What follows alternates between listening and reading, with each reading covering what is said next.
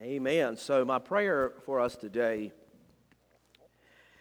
that is envisioned in the words of that song, which to us becomes also a declaration of intent, written by Fanny Crosby, the great hymnist, who penned the words concerning the servanthood of the believer. The words that she penned, willing my Savior to take up the cross, willing to suffer reproaches and loss, willing to follow if thou wilt but lead, only support me with grace in my need. Master, thou callest, and this I reply, ready and willing, Lord, here am I. Such wonderful words, and a reminder, a lasting reminder, Lord, here am I. And reality is, this is my heart's desire, would be that not only our heart, but our mind also will be constantly attentive to the demand to call out, Lord, here am I. So it is today, February the 14th, 2021. Many people across the world will observe Valentine's Day with their significant other. But see, today I get to celebrate with Tracy on her birthday. And some would say, Pastor, you get hit with a double whammy. Birthday and Valentine's Day, but I don't mind. I don't mind that. There are a lot of Sunday mornings when I would stand and preach, and there's not many birthdays that come along that would fall on the day when I would stand and proclaim the word in the pulpit, but today it does. And I want to present a little something to her for her birthday. Yeah, don't mind the Steven Seagal type hair there on me. But I have a little something for you this morning. I got the platform to do it this morning as pastor, so I'm going to. A little cake for you. And here you go. Happy birthday. I love you. Yeah.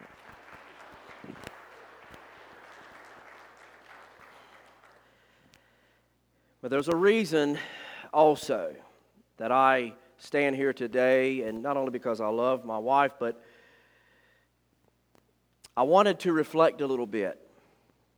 Over a decade ago, sitting at our dinner table, we sat there with a sense of awe and a sense of worry and a sense of excitement and anxiety because we decided as a couple to follow the call of the Lord into ministry. We didn't know how we were going to get there, just that we wanted to be obedient, scared, yes.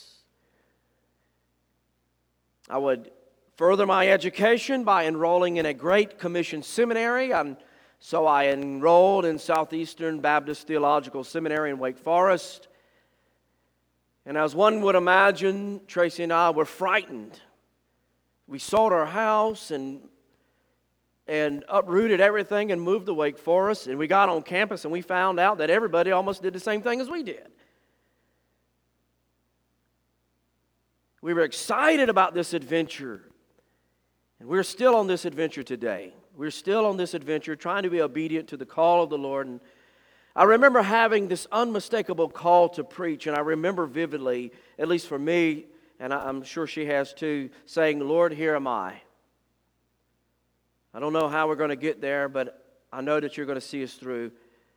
It has not been a smoothly paved road because the enemy has tried to throw every pitfall that he can our way, but we have seen God's faithfulness time and time again. Have you seen God's faithfulness? Has He been faithful to you today? Today I want to speak to you about an important dynamic in the life of the believer that says, Lord, here am I. The title of the sermon might make you a little anxious this morning, if you opened up your bulletin and you saw a title that said, "Get Behind Me, Satan," you might have thought to yourself, well, what are we in for today? But I would offer you some encouragement. It's not going to be what you think. I'm not going to say that you need to go around rebuking everyone that you think is possessed by the devil. And frankly, I wouldn't recommend you do that. Quite the contrary. The rebuking aspect of the sermon will be in your life as the worshiper.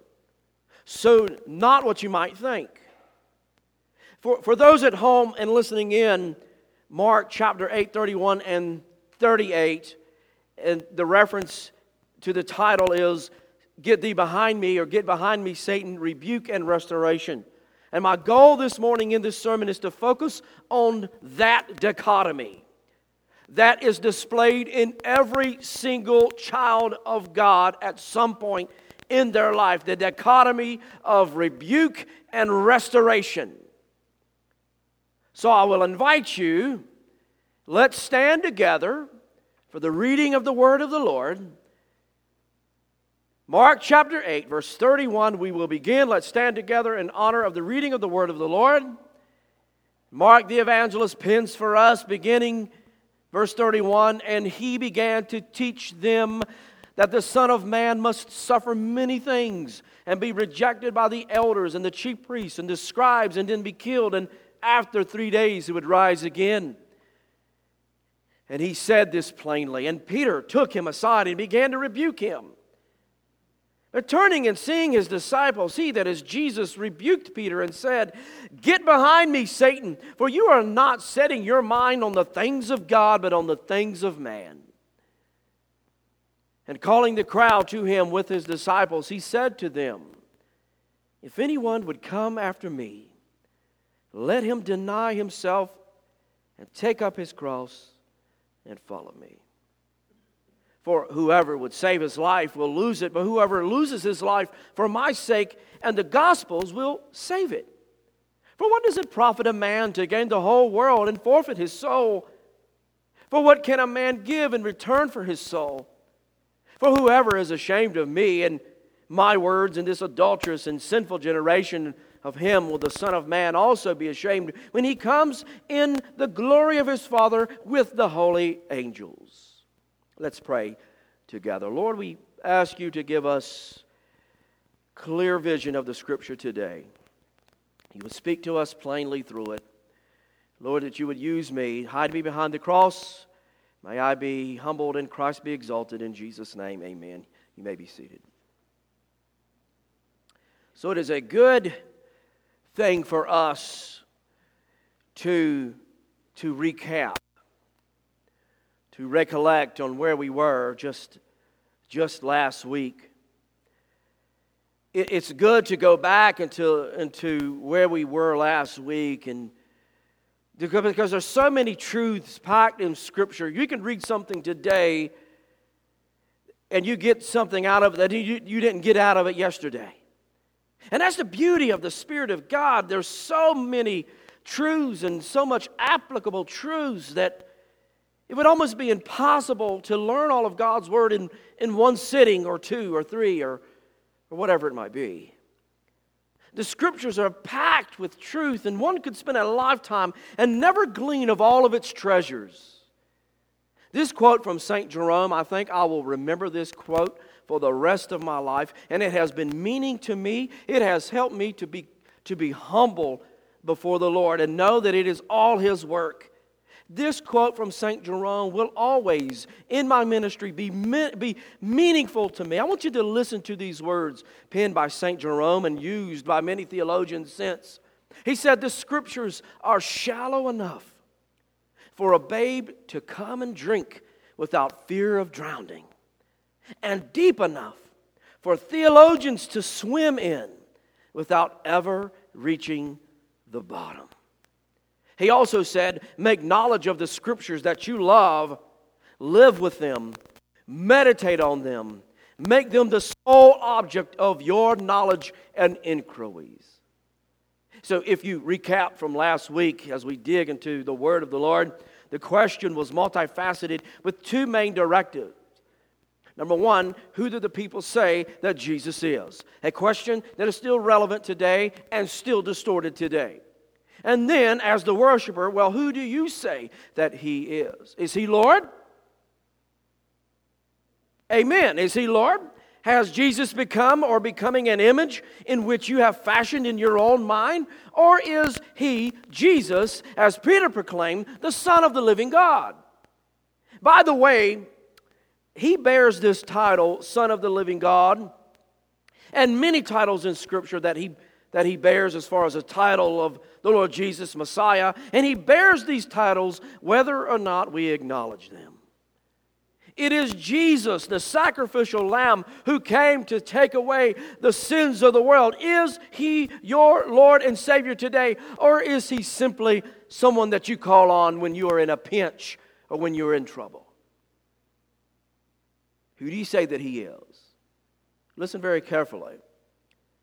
Jesus is not your homeboy. He isn't a genie in a bottle or any other well-known worldly analogies that you can think of. He's the King of Kings. He is the Lord of Lords. And I don't have enough space or time this morning to unpack or elaborate on His fullness. But praise be to God, we get a little snippet of that right here. The problem with society's attempt to define and shape Jesus is very simple.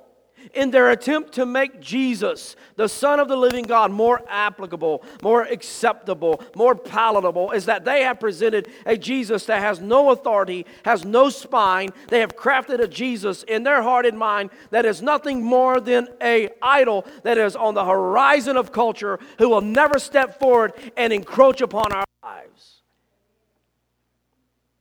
He is the one who not only will come into our life and encroach, if you will, but He is the King of Kings and the Lord of Lords. He is one that will be an ever-present Savior, a Messiah, a Comforter to you. And this image that they have crafted, the world has crafted to pat our ego and to build up our individuality. The image that has been crafted in the world could not be farther from the truth. So let us look more intently at the Christ, the Son of the living God. And what is next for the disciples? What is the next logical step? See, God's Word is logical.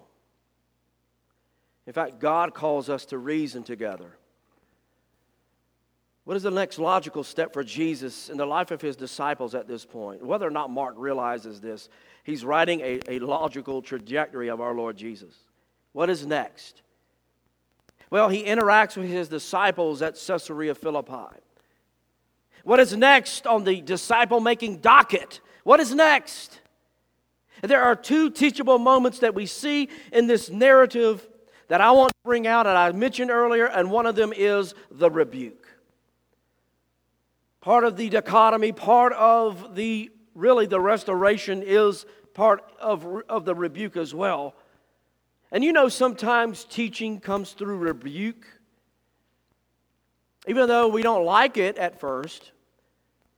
Admonition, rebuke. What exactly is intended by this rebuke? And what do we learn from it? What do we learn from a rebuke? I can tell you, we can learn much when a child of God rebukes in gentleness and love, seeking your restoration. But what do we do? What do? We throw our wall up and say, who are you to tell me? Who are you to judge? But listen what Jesus does here. Verse 31, He began to teach them that the Son of Man must suffer many things, be rejected by the elders and chief priests and the scribes, and be killed and rise again on the third day. And so Jesus is just laying down a pre-gospel. He's laying down a pre-gospel. It's a picture of beauty, and it is a picture of compassion from our Lord. A picture of beauty. He is forecasting His death. And I want you to remember what He asked last week. As He asked, who do the people say that I am? You're the Christ, the Son of the living God. He asked, and at what point do the disciples actually get it? in terms of Jesus' mission, when did they actually get it? It's probably one of the closest places we find up until now where they get an understanding of who Jesus is and his mission other than the resurrection. Now, once he rebukes their faulty notions of Messiah, we'll see in just a moment, it had captivated Peter's heart and mind, and it had begun to captivate the mind of the disciples as Jesus began to teach them.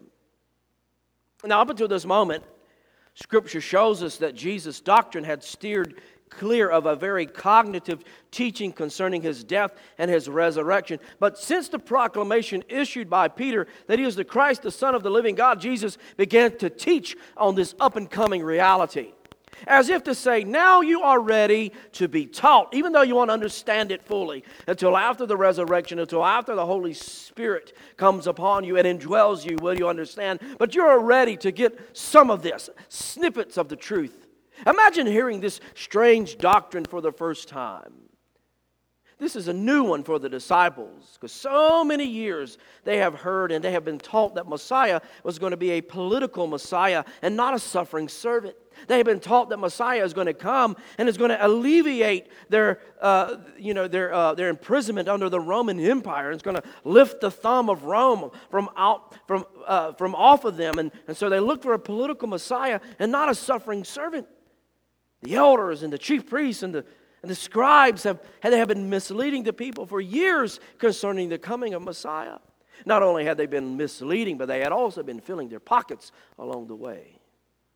All the sacrifices, we've been working through the Old Testament. We'll return to that probably next year, working through some of the Old Testament. All the sacrifices that they saw in Leviticus and all up through Deuteronomy and Numbers, all the sacrifices and measures that were meant to atone for sins, there were never any red flags for a better time coming. There was never any red flags for a better time coming as it should have been. They should have been looking. There's something about the Messiah and these projections that these guys are just not teaching right. It was always the rule and the letter of the law instead of a coming grace and atonement seen in and through the Messiah. This is a strange doctrine for them to hear. So this is the first time that Jesus mentions his suffering and death, at least in this explicit way. In what terms? What terms? What terms do we know? Even as we begin to think about the communion that we are partaking in just a few moments. In what terms? What terms of his suffering and death and resurrection? Well, that he will be betrayed. He will be betrayed. He will be arrested. He will be bound up. He will be beaten to a place of unrecognition. He will be spit upon. His beard will be pulled. He will be battered and tormented, and then he will suffer so that you and I might have eternal life. Imagine being the fly on the wall, hearing this pre-proto-gospel proclamation from the one who was going to hang on the cross and rise again. At what point did this click?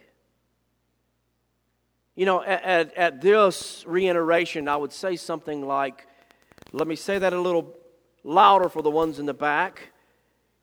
But since I detest that phrase, I probably shouldn't even have said it. I will simply say, church, do you hear me now? He was betrayed. He was arrested. He was bound up.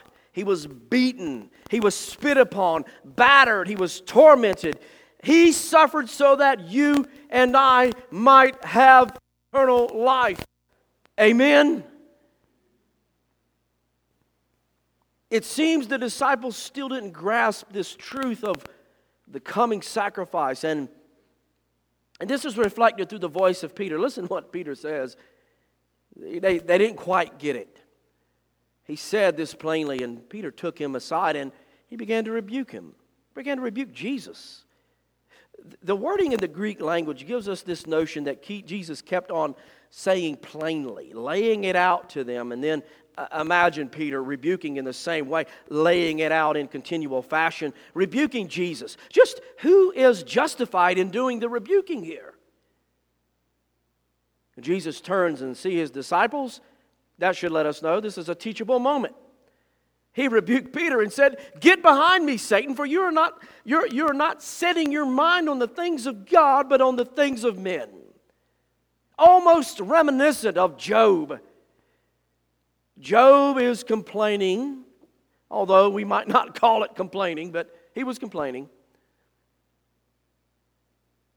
Asking for an answer from the Lord. And God says to Job, "Where were you at when I created the earth? Where were you at when I laid the four corners of the world? When I looked at the plumb line? Where were you at when I created the Leviathan or the behemoth? Where were you at when I set the created order in motion?" Very reminiscent. Well, remember who is sovereign here? So he fires back while everyone witnessed, as to teach them all, as if to say, "Who are you to rebuke me?" And here's the rub. Here's the rub. There is the rebuke. Here's where the real rub comes in. Here's the rebuke. That you're not thinking rightly on the things of God. And wow, what a stinging accusation that is. Many of us today, not thinking rightly on the things of God, myself included. Again, this rebuke is not for you to issue a rebuke on the account of someone else, as if to say, "Get behind me, Satan." The rebuke can be found in Romans chapter 8, and beginning with verse 5, that says, "For those who live according to the flesh set their minds on things of the flesh. But who will be living according to the Spirit, they set their mind on the things of the Spirit. For to set your mind on the flesh is death, but to set your mind on the Spirit is life and is peace. For the mind that is set on the flesh is hostile to God, for it does not submit to God's law, indeed, because it cannot." So just as Jesus rebuked Peter for his distorted way of thinking, so there are ideas and things that consume our heart and mind and all ways of thinking that need rebuking. It was Peter Marshall who said, "Lord, when we are wrong, make us willing to change and make us easy to live with when we are right." Isn't that true of human nature? Pride. When we are wrong, we hold on to pride. And when we are right, we flaunt it proudly, don't we? But there are things in our lives that need to be rebuked and purged away. As I mentioned this is something that has stuck with me over the last 2 or 3 weeks. The dark corners in our lives. Things that we only think that we know about. And may I also let you know and remind you that the Lord knows of them too.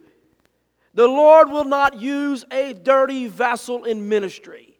It might be a wayward eye that is full of lust. It might mean that you have an anger or an envy and you need to rebuke. Maybe you're holding on to unforgiveness. You may need to rebuke unforgiveness or build those bridges that you have burnt so long ago. Maybe you are here this morning and there is a secret sin that you think no one knows about, that deep corner, that deep dark corner in the recess of your soul that you think no one knows about. And today you need to say, "Get behind me, Satan." Now, we are not told if Satan had control over Peter. It could easily be that the Lord had possessed him. Could easily be, as some scholars would even say.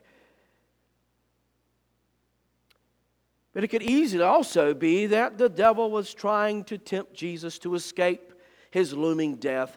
And so Jesus says, "Get behind me, Satan."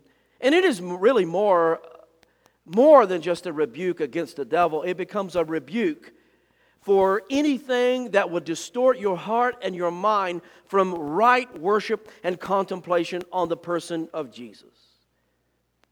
in a very crude way to demonstrate this. Have you ever known a person that was on a diet, maybe yourself?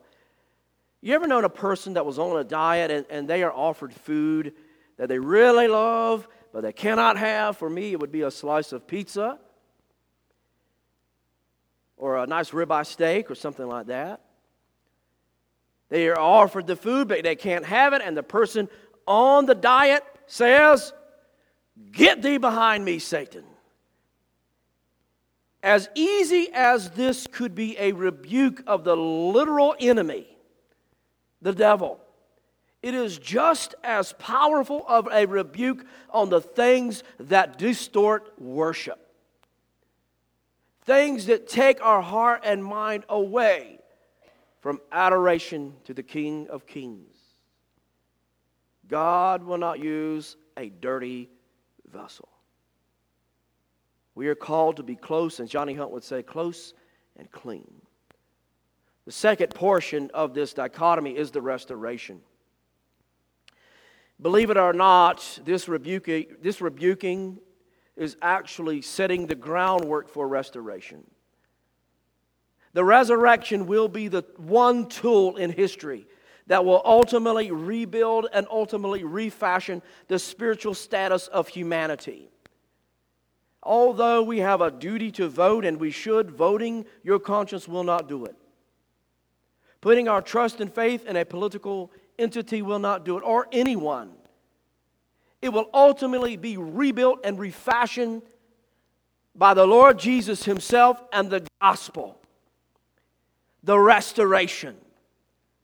Listen to verse 34. And called the crowd to Him with the disciples.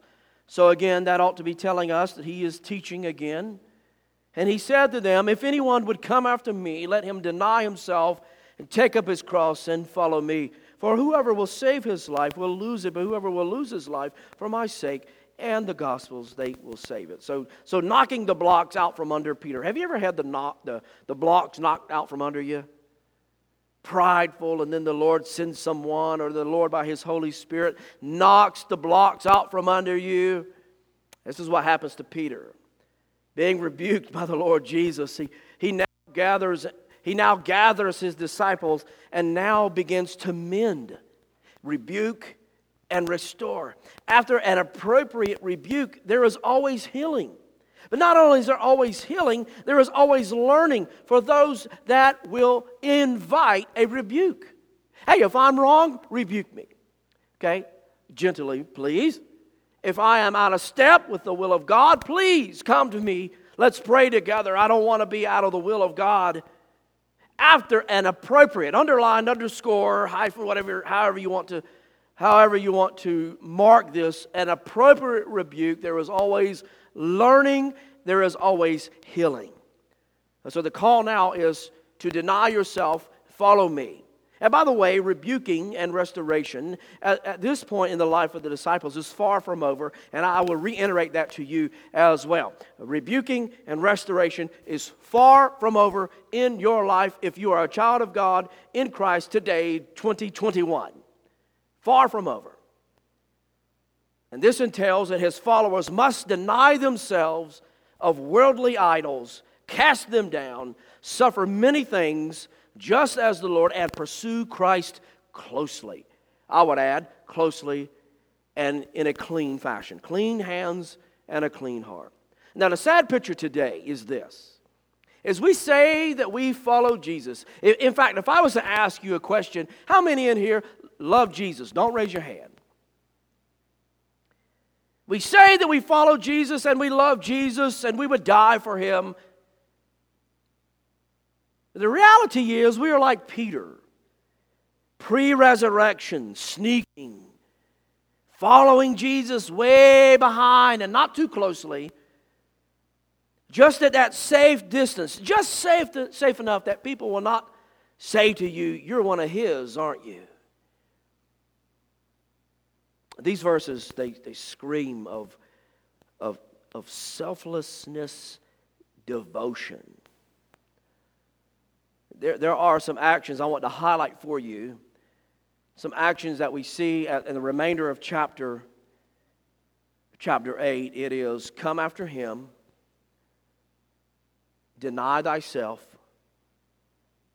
take up your cross, follow him, lose their life for the sake of eternal gain." And in reality, this becomes a very symbolic shadow of the cross. It becomes more in sight than had ever come to them before. The shadow of the cross, looming, if you will, in all of its horror and beauty. So the Lord here He's speaking to the group of disciples that will ultimately meet a martyr's death. There have been many who have gone on before us right here in this community. Many who have gone on and who love the Lord Jesus Christ. In fact, today we'll celebrate the life of Miss Wilma. And she went by natural means. And I don't know if we know anyone who's ever met a martyr's death and has lost their life for the sake of the gospel. But that might change over time. Will you be willing to lay down your cross and follow him, even if it means that we die a martyr's death? No doubt in this group there will be some, in fact, who will die a martyr's death. They will lose their life for the sake and the furtherance of the gospel. Would you be willing to do that? Would you be willing to lay down your own life if you knew that later on down the road there might be 10, 15, 20 people who might be saved because of your testimony and they gave an ear to the gospel? Would you do it? Now, I know our lives are not built on hypothetical questions, and that would be very difficult for us to answer. But listen to what he says in verse 36. "For what does it profit a man to gain the whole world and to forfeit his soul?" The answer to that question is nothing. We profit nothing in this world, and yet it costs everything. What can a man give in return for his soul? Again, the answer is, can't give anything. There is no amount of money, there is no amount of possessions, there's no amount of works that will equal the value of the soul. Verse 38 says, "For whoever is ashamed of me and my words in this adulterous and sinful generation, of him will the Son of Man also be ashamed when he comes in the glory of his Father with the holy angels." I would imagine as Peter was traipsing around, following the Lord Jesus Christ, I don't know because I can't peer in the mind of Peter, but I would probably be suspect to think that these words were ringing true at some point. He was reminded, even in his brokenness, following Jesus way off, denying him, and then remembering these. I don't want to stand before the Lord and he say, "You are ashamed of me, and I'm ashamed of you." So Jesus gives the stern warning, which I would call a sign of an unregenerate heart. Now let me explain that. If you deny the Lord, or continue to deny him, or that you are ashamed of him before others, chances are you do not know him. Now, that's between you and the Lord, and I'm not the ultimate authority on who is saved and who is not. But I would imagine that if you deny the Lord Jesus at a constant pace, that you don't know him or are ashamed of him. First, we saw the rebuke, the calling out of things that hinder our understanding of the Christ of the Son of the living God, which I might add, the foundation of the church is built upon. And then we saw the restoration. Part of the particular restoration was a right understanding of following the Lord. What does it take to follow him? Even if it meant taking up your own cross or maybe even facing death.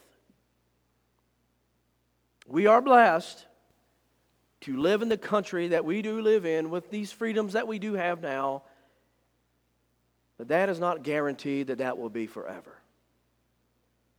I mentioned at the beginning of the sermon how we had sat down, Tracy and I had sat down at the dinner table over a decade ago, and we mulled over the prospect of selling our home and stepping out on faith. And I could think of a couple of people who gave me a swift kick in the rear to get me on my way.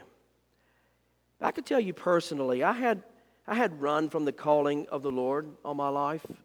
Now, I was saved. I knew I was a child of God. Hadn't run from that. I'd run from the Lord's calling on my life for a few years. Now, it doesn't mean that I ran from Him in terms of salvation, but obedience towards ministry. And I can tell you during that time of running, I was probably one of the most irritable people that you would ever meet. I was ill, mean sometimes, short-tempered, and I wasn't always pleasant to be around. Simply because I resisted the call to preach and teach and to say, Lord, here am I. There were many times when Tracy wanted to say to me, and I know this, get thee behind me, Satan. Now, I do not consider myself perfect today or to be in any perfect demeanor. In fact, I would be inadequate in many regards to bring this message. But I can say, praise the Lord, I am not like I was yesteryear. And praise God, I answered the call to ministry. Where I once was holding on to the securities of the world, the lure of the white picket fence and the house on the hill and securities of having a good job, so to speak, guaranteed money in the bank. The Lord simply wanted me to let it go. Just take up your cross and follow me. I wonder how many this morning will say today, Lord, here am I. Use me, help me, die to self. See, the Lord is not going to use you greatly in the kingdom until we lay it down and we die to ourselves. A swift reminder of the coming of the Lord and His power. And I will close on this verse. We'll pray in just a moment. Jesus said these words. Listen to these words in closing, and we will pick back up here next time we get into Mark. He said to them, truly, I say to you that there are some standing here who will not taste death until they see the kingdom of God after it has come with power. And they did. And they did. They saw Christ die on the cross.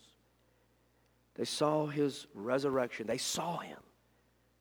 They saw Him ascend into heaven. And they certainly knew that the Holy Spirit had been sent to them on the day of Pentecost. Gave them power. Gives you power today by His Holy Spirit to fall under subjection to the Lord and say today, Lord, here am I. Let's pray together.